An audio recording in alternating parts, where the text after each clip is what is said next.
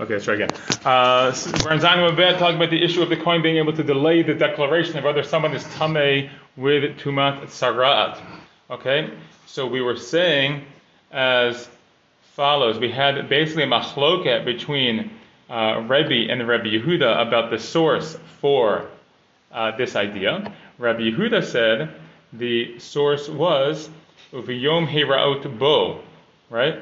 Yom She'ata Ro'ebo v'yesh Yom She'iyata Ro'ebo. That it says that the day that it's like shown to him. So certain days you do show it, and certain days you don't show it. Meaning there's a possibility not to show it. And then he used from there the idea of the Chatan. Right? The Chatan doesn't have to check if he's a Mitzorah until after the Shabbat Bracha week. And then Rebbe said, no, you have a passage that says, B'tzivah HaKohen ufinu tabayit. And it comes to Tzarat Tabayit, so he can tell them basically to clear the house of other Kelim, and only afterwards will he declare the house to be Tameh.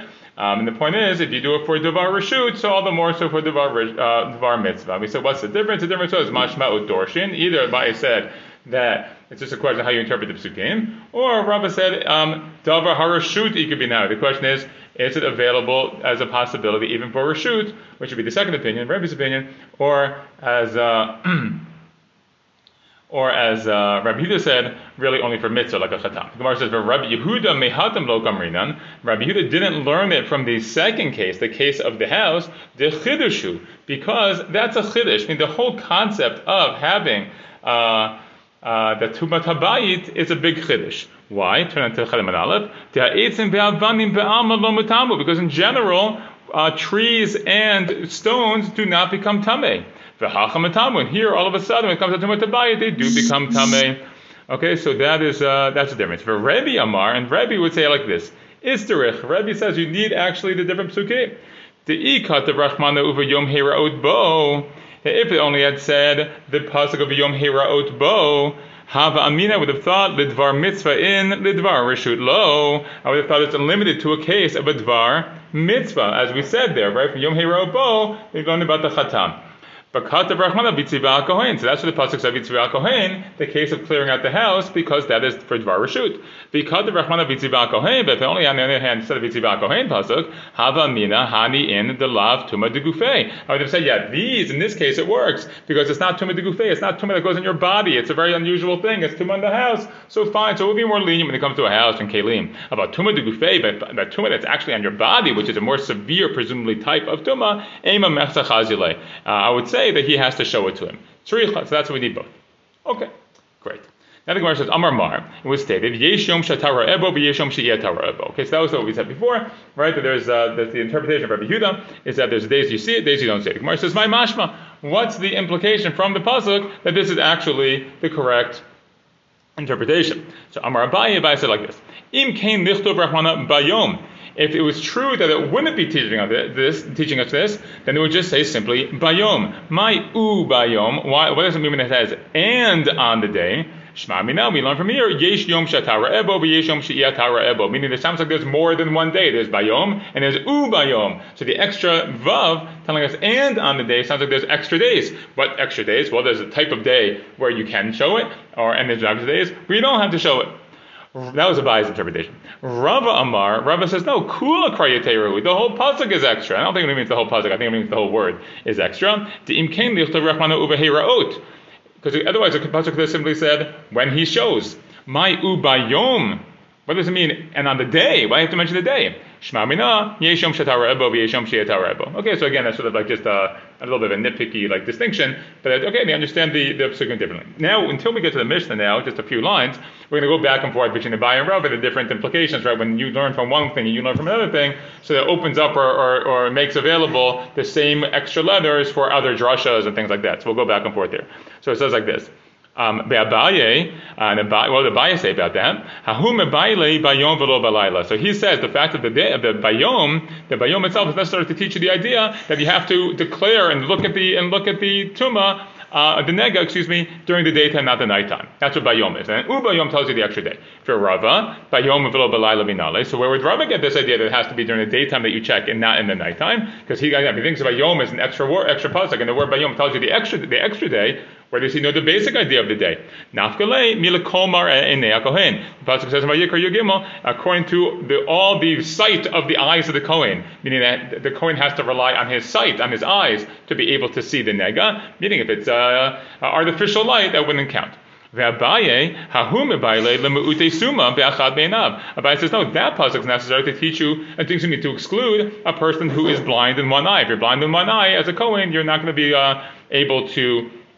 you're not going to be fit to analyze negaim. But Rava also needs that pasuk for that. I'm sorry. The Gemara says, so if that's the case, then where does he again? So we have to go back to where does he understand bayom v'lo b'layla? Because if he gets a milakol in name Arei Kohen, and he realizes that then actually he has to learn from there the same thing that Abaye learned, which is about the summa.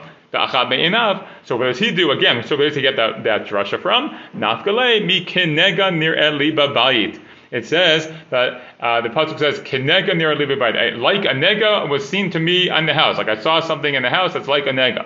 Meaning li, to me, it's a key word, li, velo le'ori, and not to my light. Meaning I myself saw it, not with my flashlight or torch or something like that. Abaye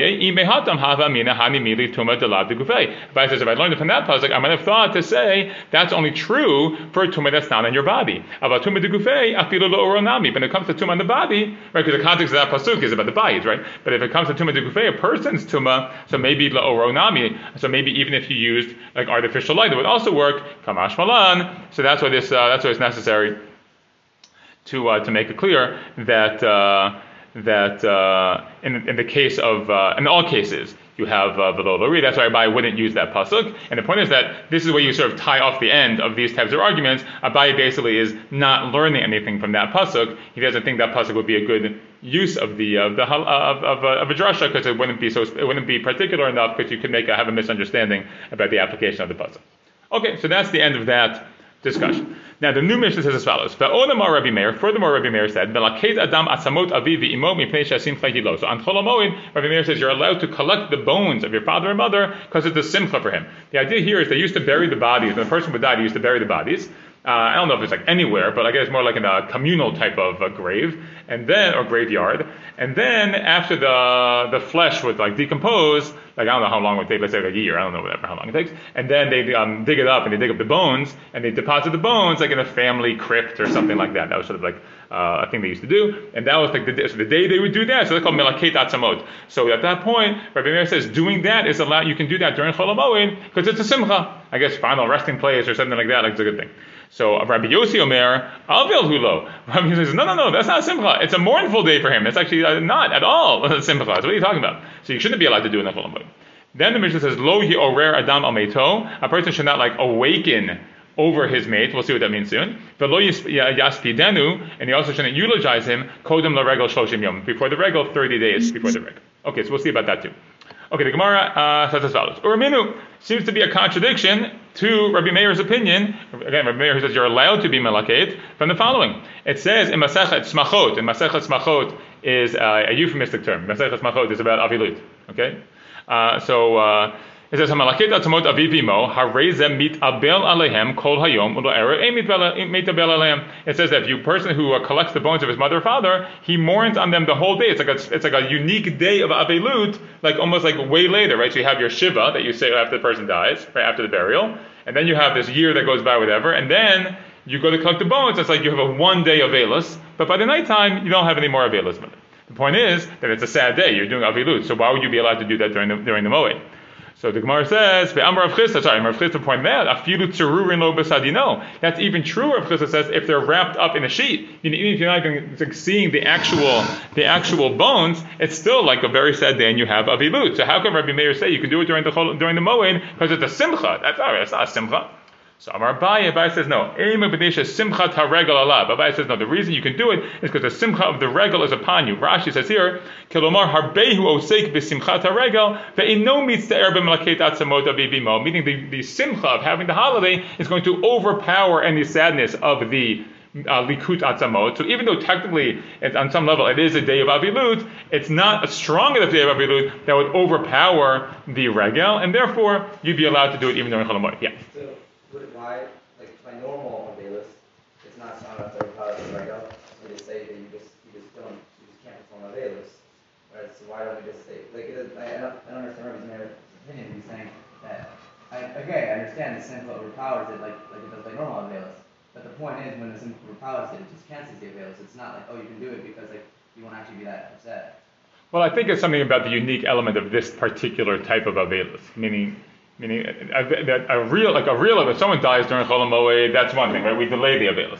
If someone dies right before Chol HaMoed, right before the Moed, so it cancels it, and the Yom Tov will cancel the Avelis, right?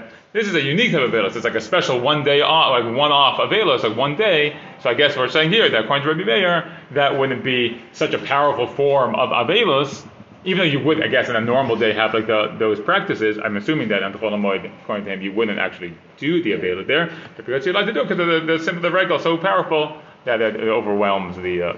That's Rabbi Meir's opinion. Right? There's a machloket here, but that's Rabbi Meir's opinion. Okay. V'lo yi'ar'er al meito goes on to say you're not shouldn't like awaken. My lo yi'ar'er al meito. What does that mean? Amarav kadhadar sabdana b'ma'arava amre yivkun imei kol marire liba. So Rav says that when the sabdan, there was like a profession called a eulogizer. Okay, and he used to like travel around. But ma'arava, I think it means Eretz Yisrael here, right? So if you travel around, and then he got sort of like as he passed, but he like kind of come through town every once in a while. So if he came through town, like let's say during the year that someone was in Avelud, you might say, oh, the Saptan's here, okay, let's have him talk about Dad. Yeah, Dad died 3 months ago, but let's have him give a little like a day of eulogies and things like that because we haven't really had a chance to have him. It's a special opportunity. And I'll say Yivkuni mei kol mariri liba. Anybody who's bitter of heart should cry with him. Well, that's inappropriate, says the Mishnah, to do during Chol HaMoed, right? They have to hire that guy. The Gemara says, Kodem Regel Shloshim Yom, 30 days before. Ma'ishna Shloshim Yom, why 30 days? Amarav Kama, Amarav Yuda, Amarav, Ma'aseh be'adam bechachi kines ma'od la'alot l'regel u'basab dam di'amad al pedach beito, u'netatam nishto u'netanan lo, v'nimnav lo ala be'lo ala. So there's a little story that there's a person who had gathered a lot of money together. He saved up some cash so he could go do Aliyah L'Regel. And then all of a sudden the Sabdan comes through town and he came to his house. And the wife took all the money that the guy had saved to make Aliyah L'Regel, and she gave it to the Sabdan to do it. And the guy was nimna, he was prevented, and he didn't go. So it's too bad. Like because of this, he wasn't able to be Oleh L'Regel. But Tasha Amru. So when that happened, that moment, the Chachamim said, Lo Yi'arel Meitov V'lo Yispidenu Kodem L'Regel Shoshim Yom. You shouldn't be awakening the sadness over the dead or eulogizing him before the Regel 30 days.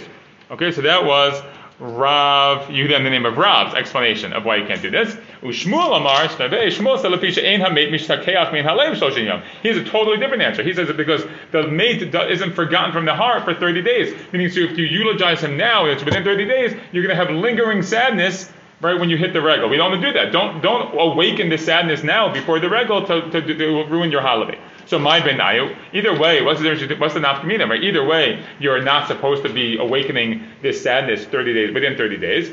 And Gemara says, Ika benayu bichinam. The difference is if he does it for free. So according to the second explanation, who cares if you're paying or not paying? It's not about the money. It's about being sad. According to the first explanation, it's all about the money, right? We don't want you to waste your money that you could use for Aliyah L'Regel to question hierarchy of values. Don't waste money on Aliyah L'Regel and pay the Samdan instead. Shkol.